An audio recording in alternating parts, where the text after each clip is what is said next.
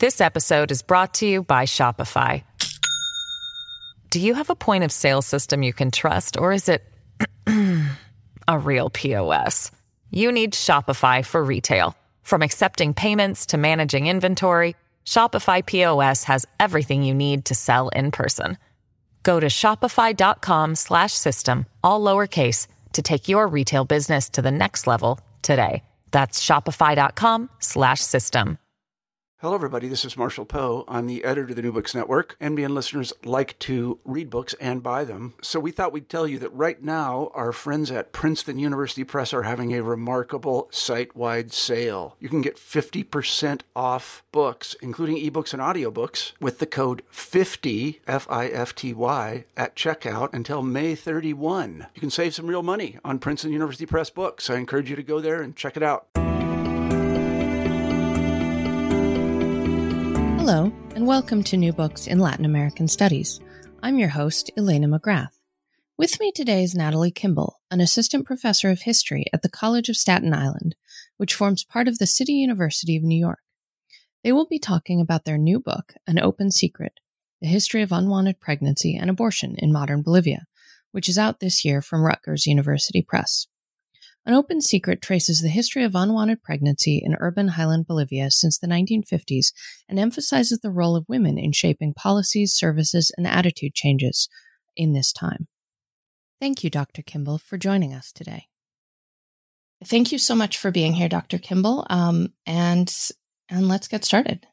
Sounds great. Thank you so much for having me. I'm really excited to be here. Awesome. So let's start with a little bit about who you are as a scholar and how you came to this really interesting project. Sure. I think it was sort of a confluence of a variety of different things that, looking back, kind of turned into the project and in a way that seems to make sense. But at the time, I would have no idea that that's the direction I was heading. I studied Latin American studies at the University of Washington. So I'm from Seattle. And at the time I knew, only that I was really interested in Latin America. I'd studied Spanish from a pretty early age as soon as they offered it. I was probably in middle school when I started studying. And, as I continued to study Spanish in middle school and high school, I just got more and more interested in Latin America. And, but I didn't have like a firm grounding in any particular discipline. So I chose this interdisciplinary program in Latin American studies where I could dip my toe into things like history and literature and culture and economics and migration. And so the things about Latin America that really gripped my attention, I think, were the history really of social movements, there, as well as, as I started to learn more about it, a really troubling history of sort of U.S. interventionism in Latin America. So these were areas that, I come from a progressive city and a progressive family, and these are things that just interested me.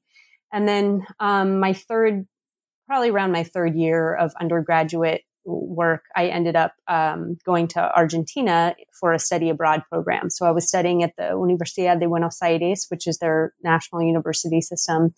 And I just continued to learn. It was really super interesting. It had this really strong kind of Marxist orientation at the time. And so I kind of was doing the same sort of thing, dipping my toe into different types of disciplines. And then on my kind of summer vacation from the year that I spent studying abroad, I traveled around the region. And one of the places that I went to was Bolivia. And I went to a number of different cities, but I kind of got caught there in the midst of what would become the water war. So I was there in January of 2000. The water war kind of became like the culmination was around April, I think, of that year of 2000. And so everywhere that I was going in Latin America was witnessing like social movements and activism and sort of a level of consciousness about social and political issues that I just wasn't seeing in my daily life, even in a place like Seattle. And all of that was really moving to me. But I think that the experience in Bolivia that most kind of cemented my interest in that region is not only the fact that the population is so diverse, and the majority of the population is of indigenous descent, and that was just really interesting to witness and experience. But I also went to Potosi, and as many of the tourists do, went on one of these tours of the mining center. So I went inside a mine and kind of learned a little bit about the Tio, which is one of these Andean deities that exists inside the mines, and that led me to continue to read and study about that when I got back, both to Argentina and then finishing up my degree at the University of Washington in Seattle. And so following finishing my BA, I ended up going to Bolivia for a year on a Fulbright grant.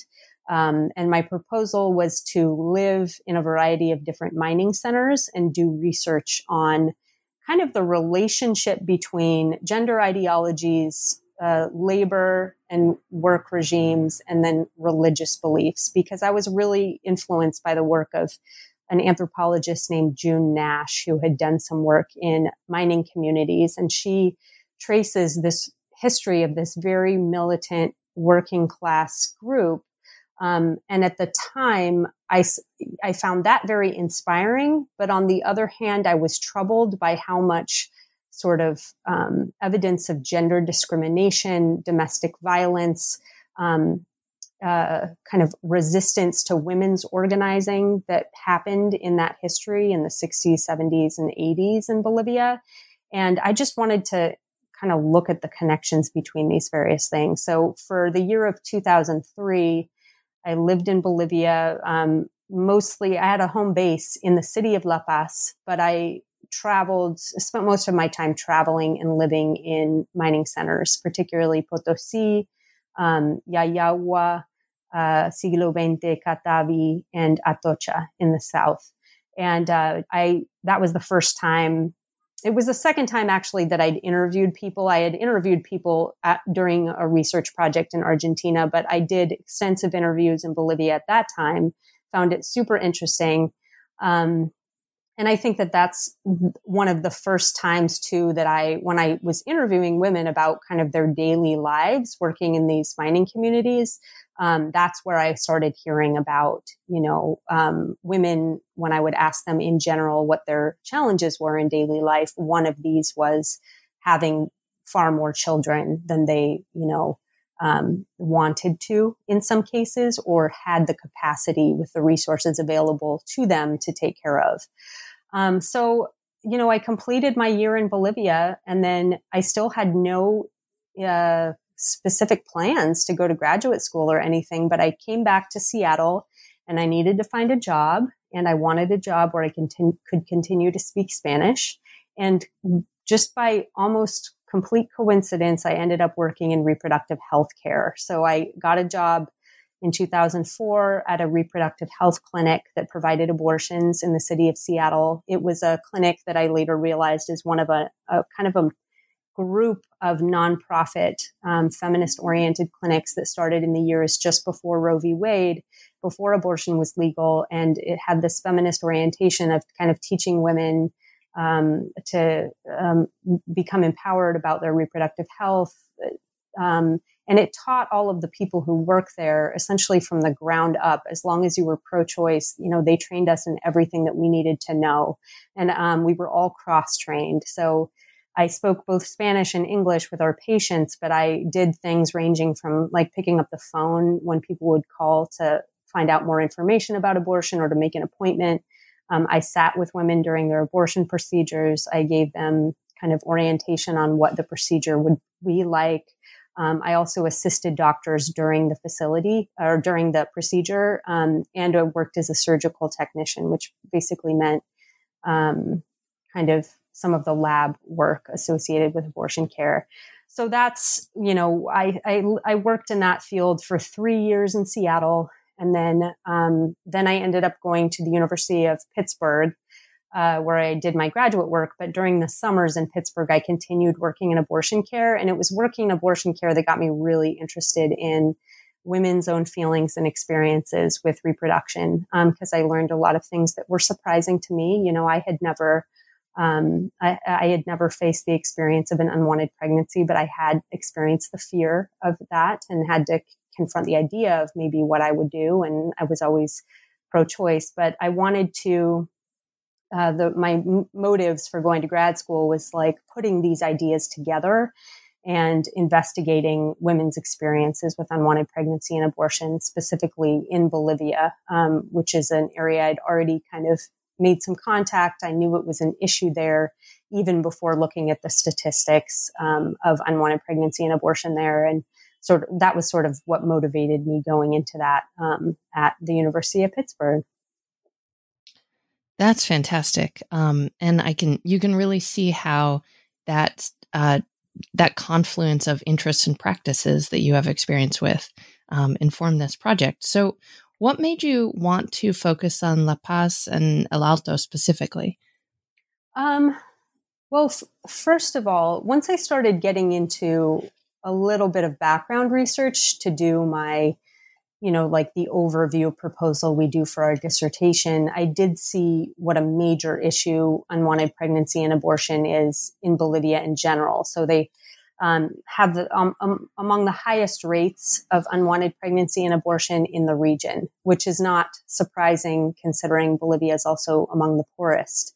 We see that kind of correlation a lot, right? Though some of the poorer countries have highest rates of unwanted pregnancy and abortion. So I knew it was already an issue. And then I think that I probably focused on La Paz at the beginning because I had already had some experience there.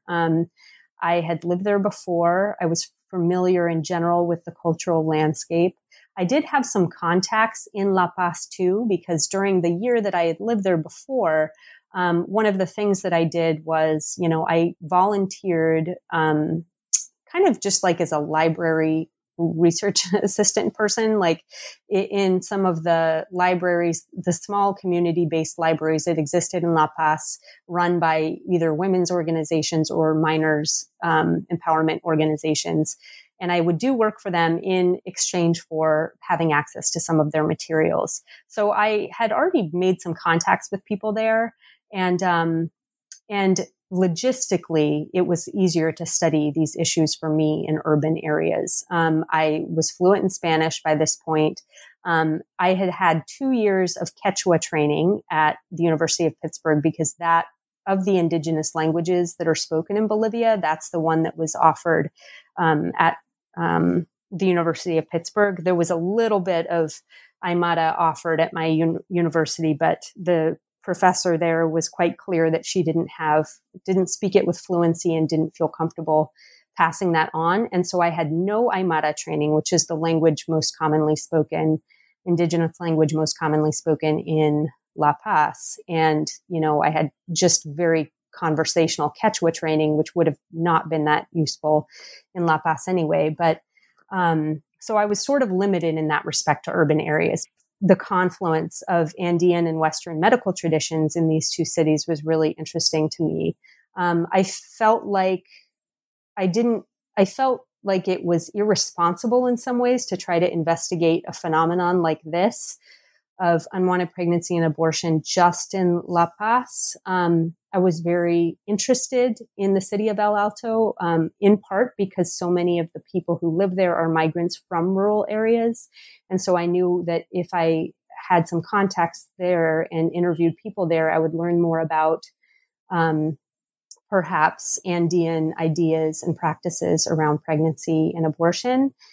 So I just decided to focus on those two cities to work with my own, my Spanish ability. And then I did end up working with a research assistant who was a history student, and she speaks fluent Aymara, and she transcribed my interviews and also helped me kind of interpret cultural issues and any questions that I had that would come up during the course of trying to interpret some of the interview testimony, because I did all of the interviews in Spanish, but some of those Spanish speakers, their language was really influenced by like Aymara syntax and ways of speaking. And she was helpful with that.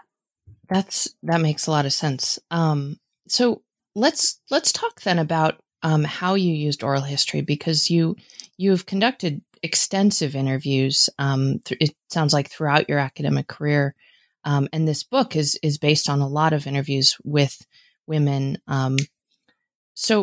But these are topics that can be sort of difficult to get people to talk about. So how did you approach interviewing people around things like unwanted pregnancy? Yeah, it definitely is a sensitive theme.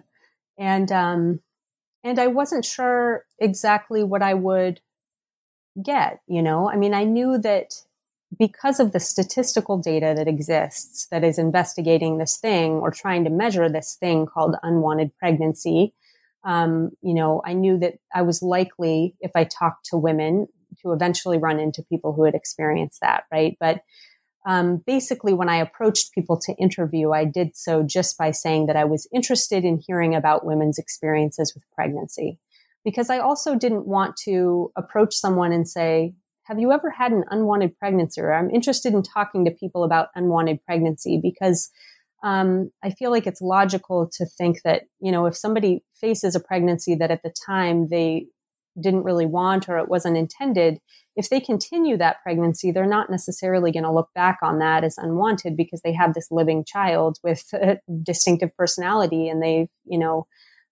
grown to feel much love for it, even if it wasn't, the best or most opportune moment. So in order to kind of make contact with women in this way, I ended up partnering with 3 different organizations. There were 2 in La Paz and 1 in El Alto. And these groups held workshops of a variety of kinds. They taught women how to do a variety of different types of crafts like knitting and macrame. Some of them had workshops on how to talk to your husband about certain things or, sort of like gender relations, health within partnerships. And then also some workshops on reproductive health, contraceptive methods. So these 3 organizations had these workshops that were spread out in various areas of the city. So what I would do is I would go to the workshops and participate just like everybody else every week. And every time I was there, I would introduce myself, but I was very much assisted in this by the facilitators of these little workshops who would introduce me. By introducing me, they would essentially vouch for me, and they would say that I was looking for people that I was interested in interviewing about their experiences with pregnancy. But I think that part of the importance of that approach was that I participated alongside the women in whatever I learned. I already knew how to knit, but I did work on knitting projects. I did I learned how to do other types of crafts I did not have experience with. So I just tried to integrate as much as I could into the groups. And then slowly over time, people would, volunteer to be interviewed and we'd move to another room to do the interview privately. And then what I assume took place is that some of those women after those interviews would end up kind of going back to the group and talking to other women and kind of talking to them about what I had asked them.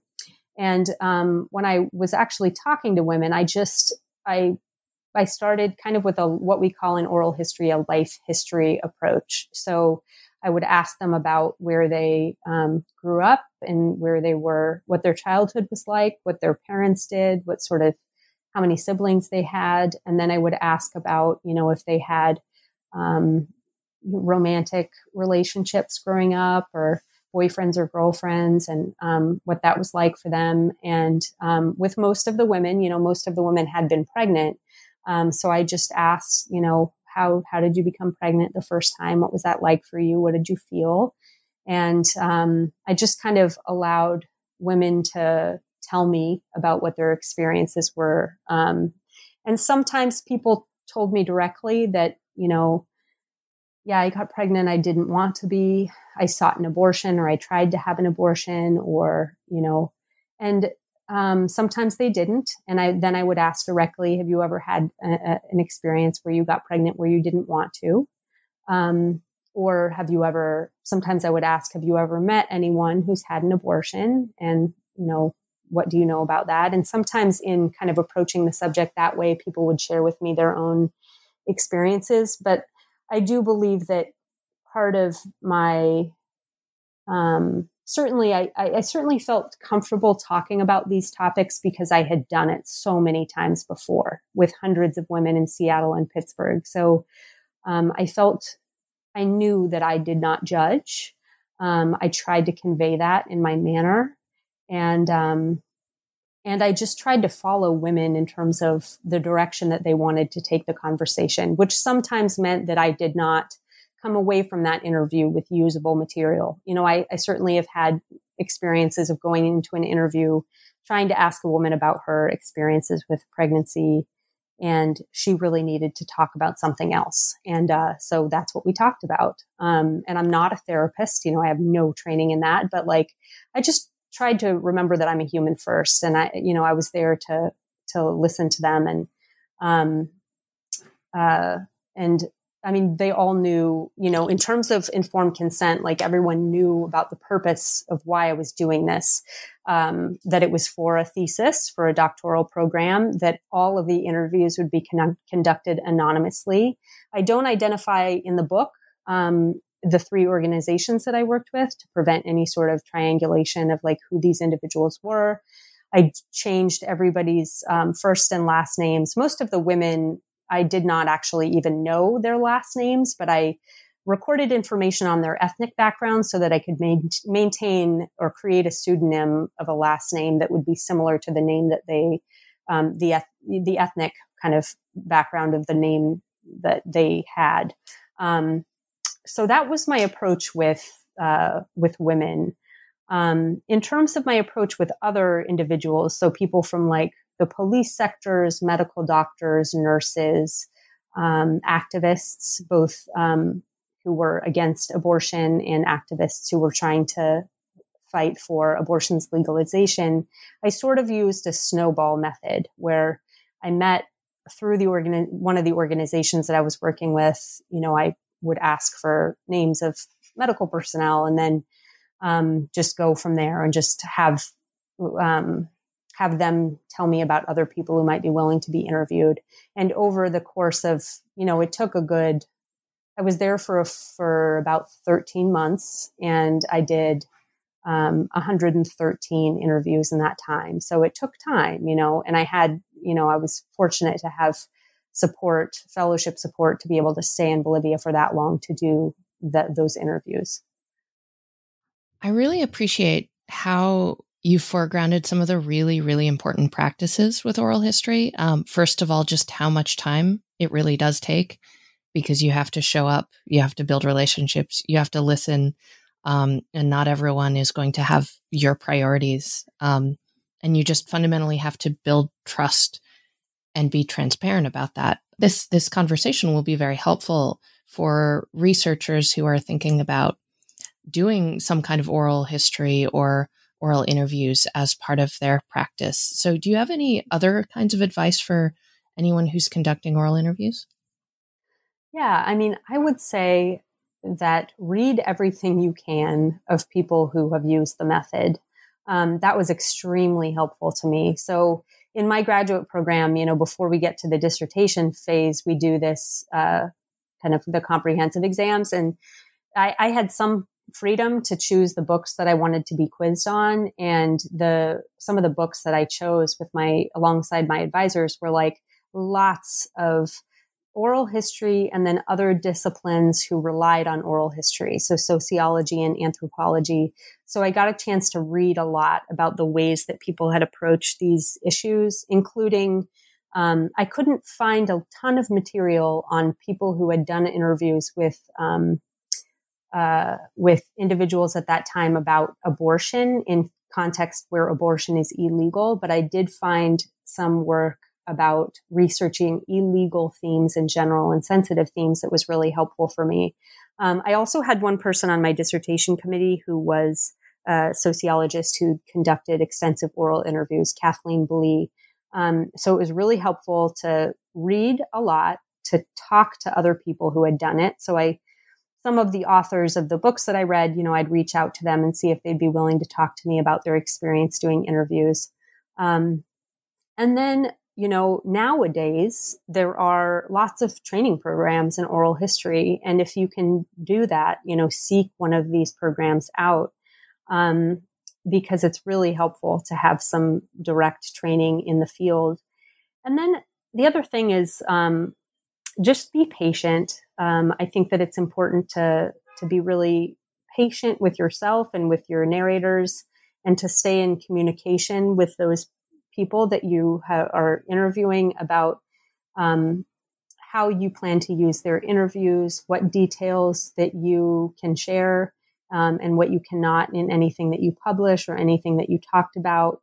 And it's really a collaborative process. And that's something that, were I to do oral history again, which I would like to do, it's very challenging in certain places to do oral interviews with people and to maintain contact with them. Like in Bolivia, people, especially the population that I was interviewing, people move a lot.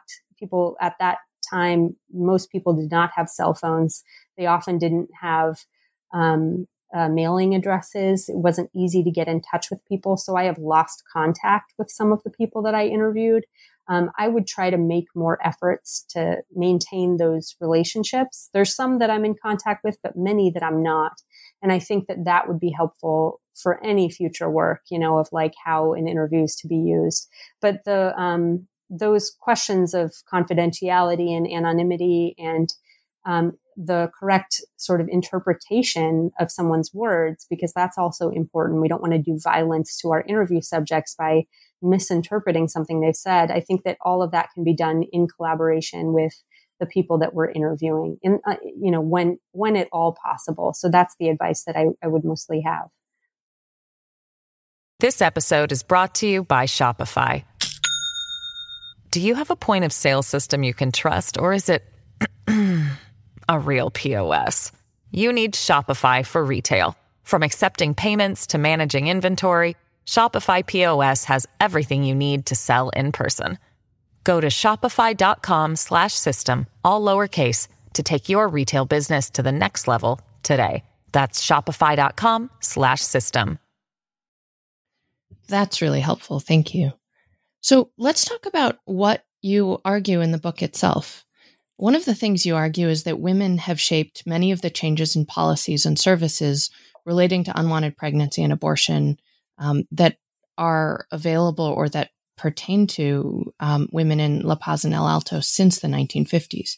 So let's go through your early chapters and trace some of these changes. Yeah. So, one of the first things that I just try to unpack in some of the early chapters is this notion that at this point, if any of your listeners have read much in the history of sexuality and reproduction, it's really been demonstrated beyond any doubt that reproductive experiences and sexuality and stuff, these are not private phenomenon. They're really tied up with much broader questions of political and economic and social processes happening in these countries. So I try to make those connections first. So in the 50s and 60s, under the MNR, or the Movimiento Nacionalista Revolucionario, which is that revolutionary party in Bolivia, the main concerns of policymakers that were linked to reproduction were they were really concerned with national progress and modernization, but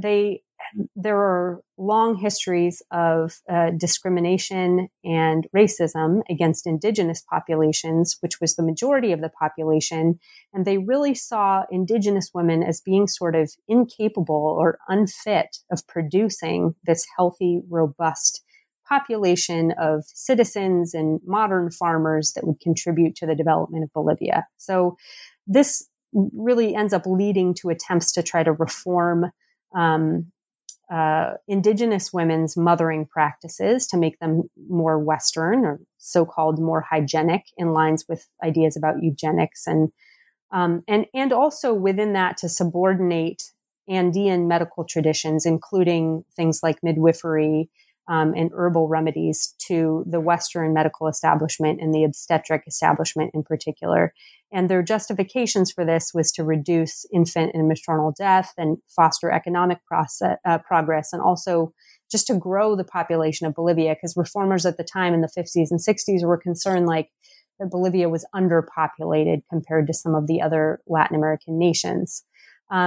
This shifts, these sorts of concerns really shift in terms of, because of the global context in the 60s and the 70s. So with the Cold War, a lot of international observers, but also some domestic reformers start to be concerned not about underpopulation, but about supposedly the overpopulation of places like Bolivia, but a lot of other places in the world, populated by mostly poor people of either indigenous descent or African descent, people of color, because it was believed that these individuals, because they were poor, would be susceptible to communist agitation. So there begins to be an emphasis on ways that these reformers can limit population growth. And this involved kind of cooperation with international organizations like the United States Agency for International Development, or USAID, which sought to first investigate and then secondly try to distribute different forms of Western contraceptive methods to local populations. In Bolivia, in the late 1960s, there was a really important episode with respect to this, involving the United States Peace Corps. So in the late 60s, there were allegations leveled by a local radio show that some of the volunteers of the Peace Corps had been sterilizing indigenous women who lived in the rural countryside without their knowledge or their consent. This was publicized even further in a film by the Bolivian filmmaker Jorge Sanginés. The film is called Blood of the Condor in English. And this was widely viewed both at home and abroad, like both in Bolivia and abroad. And it sparked a lot of fears about international interventionism, eugenics, efforts to control population. There's a lot of work that's been done on this by a scholar named Molly Geidel, who kind of traces what we do know about population control. And while it appears that sterilization may not have been something that was certainly not widespread, it does appear that individual Peace Corps volunteers, either with or without the knowledge of the Peace Corps as a whole, was inserting IUDs or intrauterine devices which prevent pregnancy into some indigenous women in the countryside without their knowledge or consent. So this, of course, leads to a major backlash on the part of national government administrations, but also a lot of civil society groups, indigenous activists and organizations that begin to associate contraception, rightly so, with sort of international efforts to control reproduction. But it also, at the same time, is putting women in a really difficult position, because now women who want to try to control their reproductive lives have fewer options even to kind of talk about that. But this is all long before the real availability of birth control in Bolivia. It was somewhat of a theoretical conversation that was taking place, but it would have an impact on the kind of development of contraceptives later. So I've kind of just unpacked a bunch of context for you, but let's go back to this point about how did women actually shape policies and services. So what I argue in the book is that most of the changes that actually took place in terms of policies and services concerning unwanted pregnancy and abortion did so between the late 1980s and the moment that I finished the research, which was like around 2010. And then I addressed some of the more recent policy changes in some of the later chapters of the book. But why that happened is essentially, first of all, with the democratic opening in 1982, we see, there was 18 years of military rule. And what that did was it really it prevented a lot of progressive organizing in a variety of different sectors, including urban women's groups that might be interested in questions of unwanted pregnancy or abortion, legalization, or anything like that. So at around 82, we start to see a plethora of all these organizations like becoming active and Some of them are doing like legal advocacy around certain things, or empowerment of women in political spheres, or concerns about health or domestic violence, or a variety of things. But there's just a lot of women's organizations. And some of them also kind of reemerged from the woodwork after being forced underground during the military period.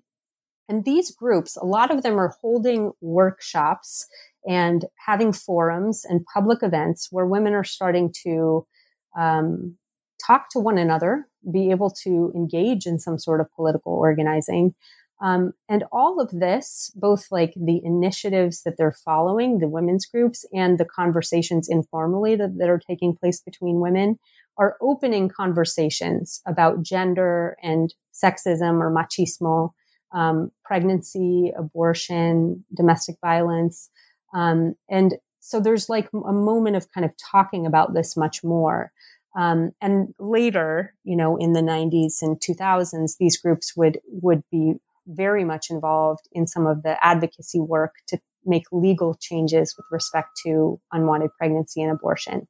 But individually, or I guess you could think of it as like a collective of a variety of different individuals, women are constantly making decisions, right, about their pregnancies throughout this period. So throughout this period, there's an ongoing demand on the part of women for abortion, regardless of the consequences. We know this because we see very high rates of maternal death that are related to abortion. So that means that women are willing to go to any lengths to end a pregnancy, even if it means they're risking their own lives, which they often did. And then we begin to see concrete changes happening like in the 90s and 2000s. And I'll just trace a couple of these. One of them is women who are suspected of terminating a pregnancy who go to a Western medical facility are often faced mistreatment and discrimination. So the women would be interrogated.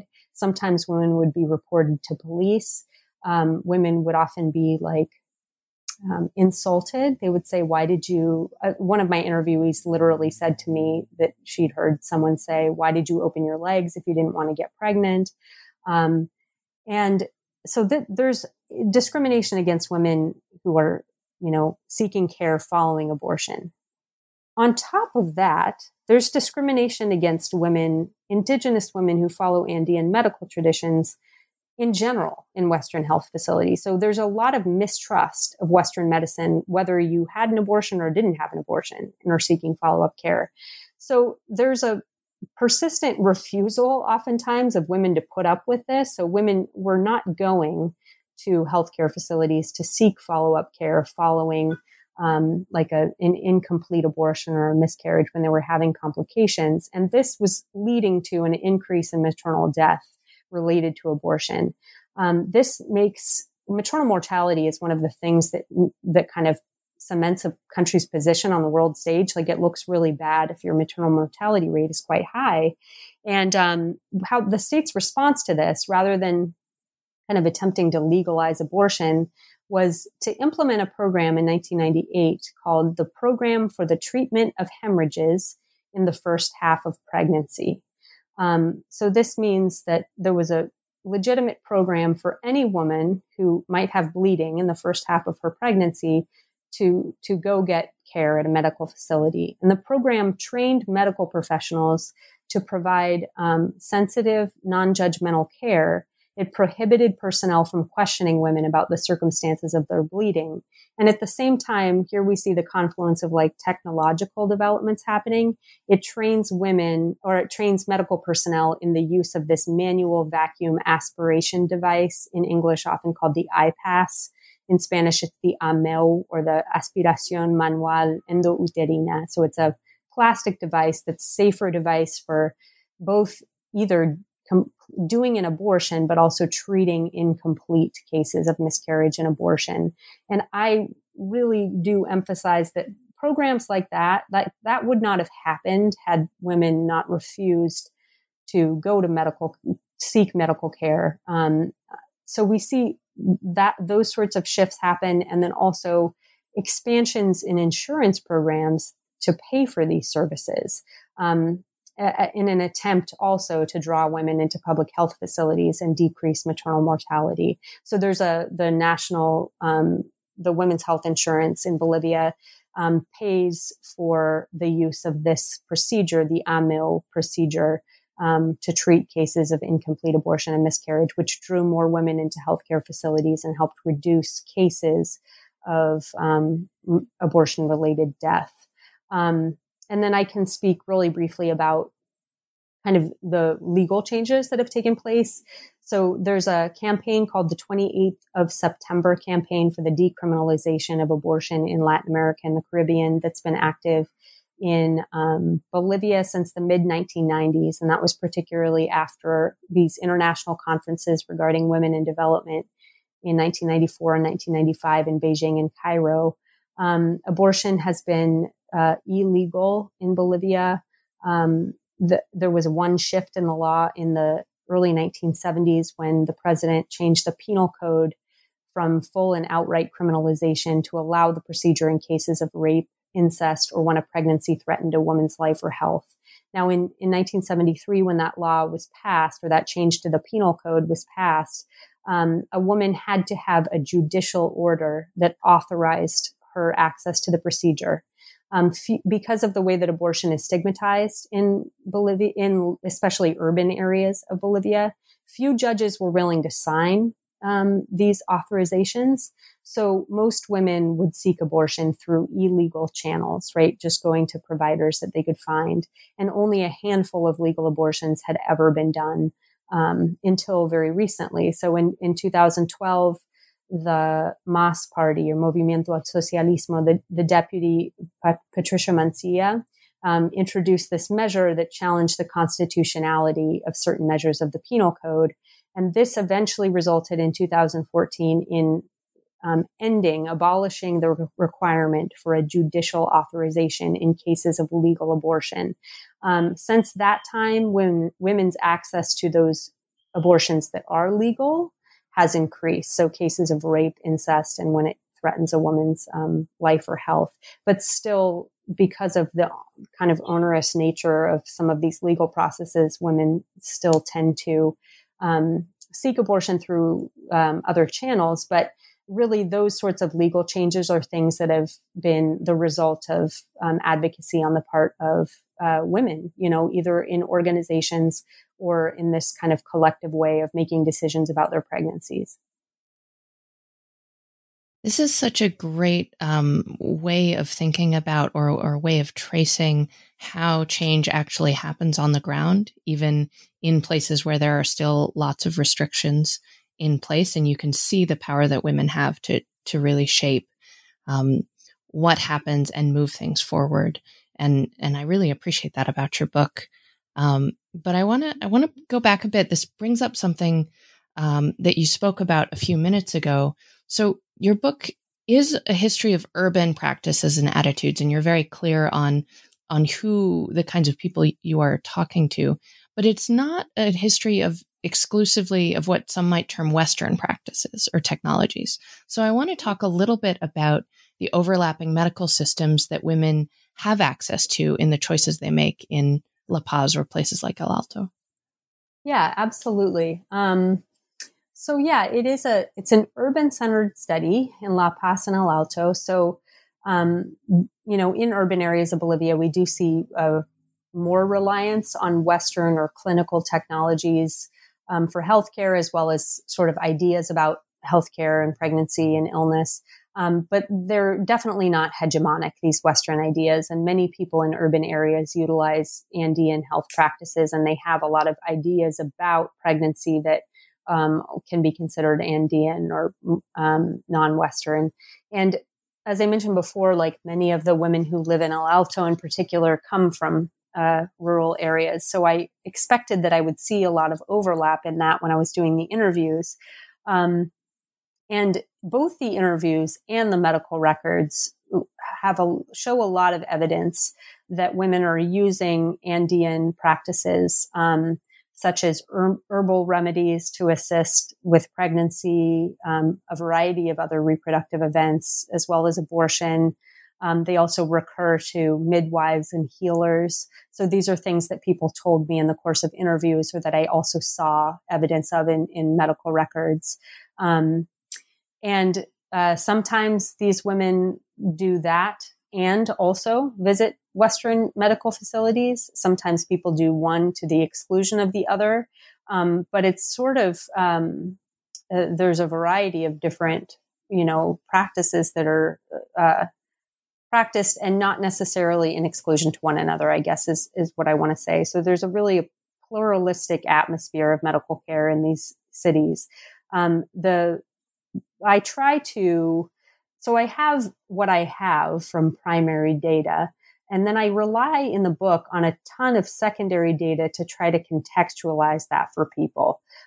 So there's been a wealth of material done, studies done by particularly anthropologists in rural areas of Bolivia that have studied extensively reproductive practices and ideas about pregnancy and healthcare that I use as a way to just give context and flesh out some of the meanings behind people's ideas, and the traditions they rely on that come up in these other sources. In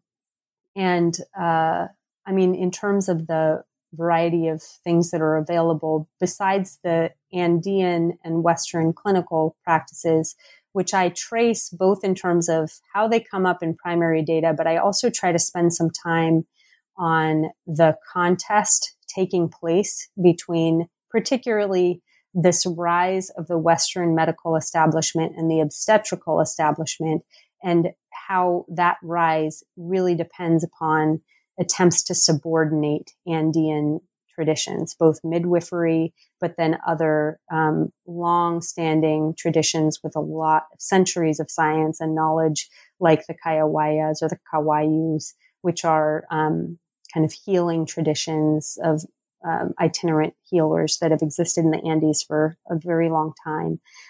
So I try to talk about how that kind of looked with respect to the state. I trace that between the entire period, so 50s up to 2010. In more recent years, what that looks like under Evo Morales, especially, or since that time, has been attempts to integrate traditional medicine into national healthcare systems. And none of this has been a smooth process. I mean, there's been contentiousness throughout it. But I try to give some sense of what's happening at the state level with these traditions, but then also just women's individual practices and what I'm seeing in medical records and what literature I can direct you to help you understand and contextualize some of that. I hope that answers your question. Absolutely. Yeah, I think that's very helpful. So your book has a lot of levels. You're looking at the policies at the level of the state, practices at the level of individuals and groups, legality and enforcement mechanisms. But another thing you really focus on, specifically in chapter 3, but also throughout, is the way women are feeling about unwanted pregnancy, about the choices they have. So what led you to center feelings in your book? I think probably a couple of things. On the one hand, I think, my experience in abortion care clued me into some surprising things. Before I started working in abortion care, I don't think I understood that it's fairly common for a woman to say that she is against abortion, but that she would still have one. So I met women when I was working in clinical care that would say they were against abortion, but they still needed one. So contradictions like that, I think are interesting in general, and they spark further need for investigation for me, and maybe a certain degree of compassion. And I think that, working in that field clued me into this idea that there are many things that I do not know about another person's experience. And there's something really amazing about oral history where you have essentially, to put it vulgarly, we have the source our source in front of us, and we can ask whatever we want to ask of that person. And if they're comfortable answering it, they can tell you in their own words how they felt about something. So I was, trying to invite the possibility of more, just being surprised, by my sources, by these people who experienced what they experienced. And as I hope that, historians do, no matter what sources we're looking at, that we're like inviting surprise. And I just became surprised. That's what happened, is that, first of all, we have these terms that are statistical in nature, like unwanted pregnancy. That's something that, the statistical studies that are based on health and demography, they collect information on pregnancies that were unwanted within the previous 5 years of someone's life. And they use this to determine unmet need for contraception. But when you talk to women about their experiences, wantedness wasn't necessarily, the most commonly used term. People would use a lot of terms like fear or surprise or shock, or both happy and sad. So I wanted to leave space for that. And then, especially someone working in abortion care, of course, I was sort of educated and raised with this idea of pro-choice, that we have the right to choose how to deal with things that impact our bodies, et cetera. And when I started talking with women, I realized that concept, it just didn't come up very much. It wasn't something that women used. They didn't talk about feeling like they had a choice or feeling like they could make a decision. And their feelings were really about,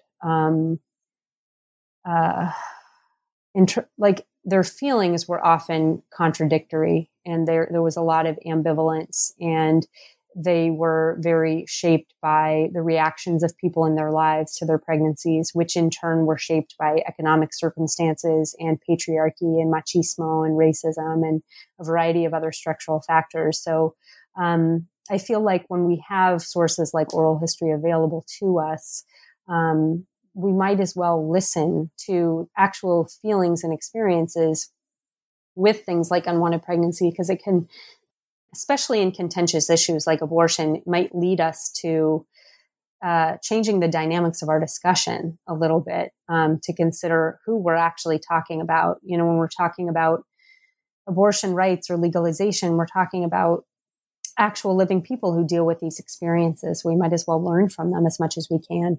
And one of the things your book, I think, lays out a pretty clear case for is how thinking about abortion rights in terms of purely choice just tends to imagine a kind of isolated individual actor that doesn't really exist in a lot of ways. And so a lot of, as you argue, the women that you're talking to, they're not just thinking about their own choices. They're thinking about all of the different things in their lives that are pressuring them, or that are needs that they have. And I think your book is helpful in creating a framework for thinking about a way that women need and can demand access to healthcare that is not simply about a supposed moment of single free choice.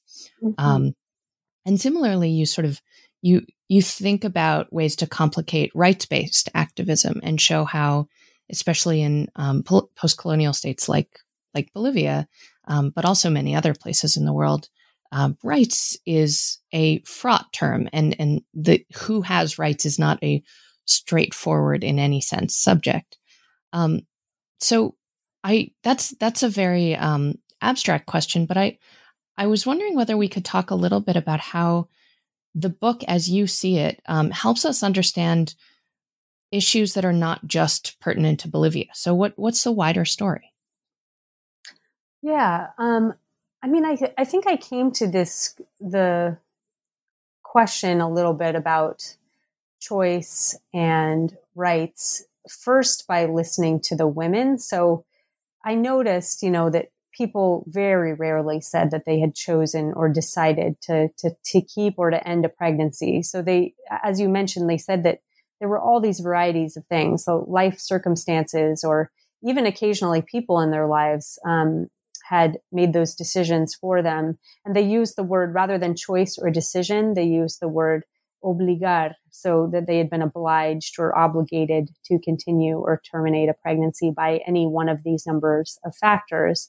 And when I thought about that, first of all, it's something that I noticed, that like, oh, this is a failing in the way that we talk about abortion. Then when I began to kind of try to contextualize that and look into other geographical contexts where that seems to come up, I found it, a wealth of material, particularly by activists and scholars in reproductive justice who have really demonstrated time and again that the reproductive experiences of poor people in particular, of color in the US, but also elsewhere in the world, are constrained by a number of different things. So poverty, racism, structural violence, homophobia, sexism, or, the history of like international eugenicist efforts of population control. And there's this idea that you have a choice to confront a pregnancy, or even a choice of whether or not to become pregnant, or whether you're going to use birth control, or even there's been some interesting work on whether we even have a choice of sexual partner in given circumstances, or whether some women actually do. There's all these varieties of factors that are constraining that. And, when we look at the history of this idea of bodily choice, it really seems to have roots in this white, middle-class feminist movement in the West. So it's linked on the one hand to these Enlightenment era notions of liberalism and an individual's right to bodily autonomy. And even the concept of women's rights is sort of rooted in a similar history. It's kind of about women's rights, but very much as individuals too. In Bolivia, the idea of women's rights and of individual bodily rights, it's really perceived as Western, and it's often linked then in people's minds and in real histories to experiences of imperialism. And this idea butts heads with ideas of like indigenous rights, which are really perceived as collective, not individual. And they're focused on ethnic justice, and they center on demands of a community to land and autonomy. And many indigenous activists can see women's rights as imperialist. This is complicated by the fact that, some women, including indigenous women, believe that and, argue against the fact that women who are indigenous face discrimination in their indigenous communities, or that indigenous communities aren't doing enough to protect the rights of their women members. Or they'll say, indigenous women who are interested in having some degree of control over how many pregnancies they have, they might be seen as betraying the interests of their communities. So there's a real conflict in this perception, and it's something that we do see. I think one of the sources I cite in the book is a book by David Murray about Barbados and how ideas of rights of gay and lesbian and transgender communities can be seen as imperialist because it's essentially a Western discourse, and it can be, for that reason, seen as something very foreign. And what I try to argue in the book is that I think that any solution to this conflict between indigenous or women's rights, it must first kind of acknowledge the legitimacy of indigenous critiques of women's rights frameworks. And it must, that's real, and that occurs, and it needs to be, we just need to see that as legitimate. But any solutions too need to sort of emerge from local context. And I think that, just to circle back to the initial thing that you asked about broader histories of this, I think that there's a variety of ways in which the story in Bolivia, it jives very closely with the history of other post-colonial states. So, First of all, there's always a connection between women's reproductive lives and national ideas about national progress, national imaginaries. This has often led to attempts to control and to regulate women's practices.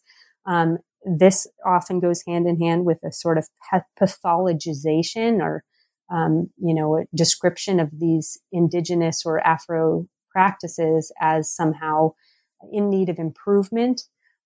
There's multiple overlapping medical systems in a lot of these places. And in many places, the efforts of the Western medical establishment to create some sort of dominance over non-Western forms, that has been prevalent in many contexts.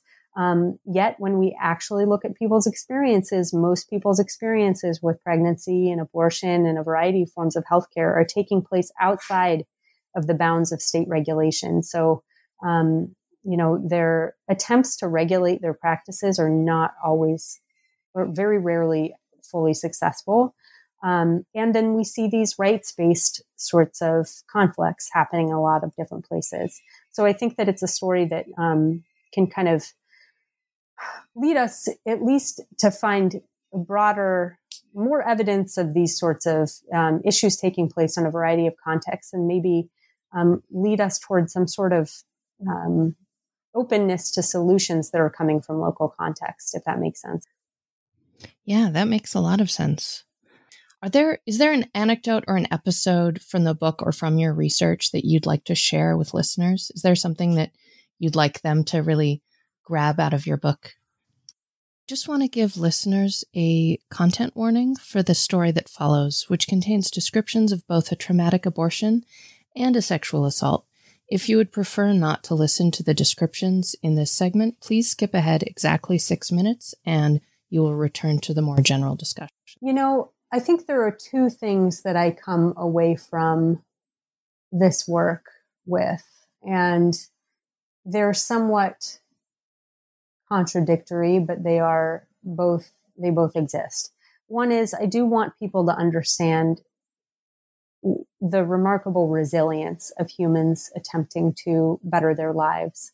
And in this case, we're talking about women just trying to have some say in their reproductive lives and to live healthily and happily with their families.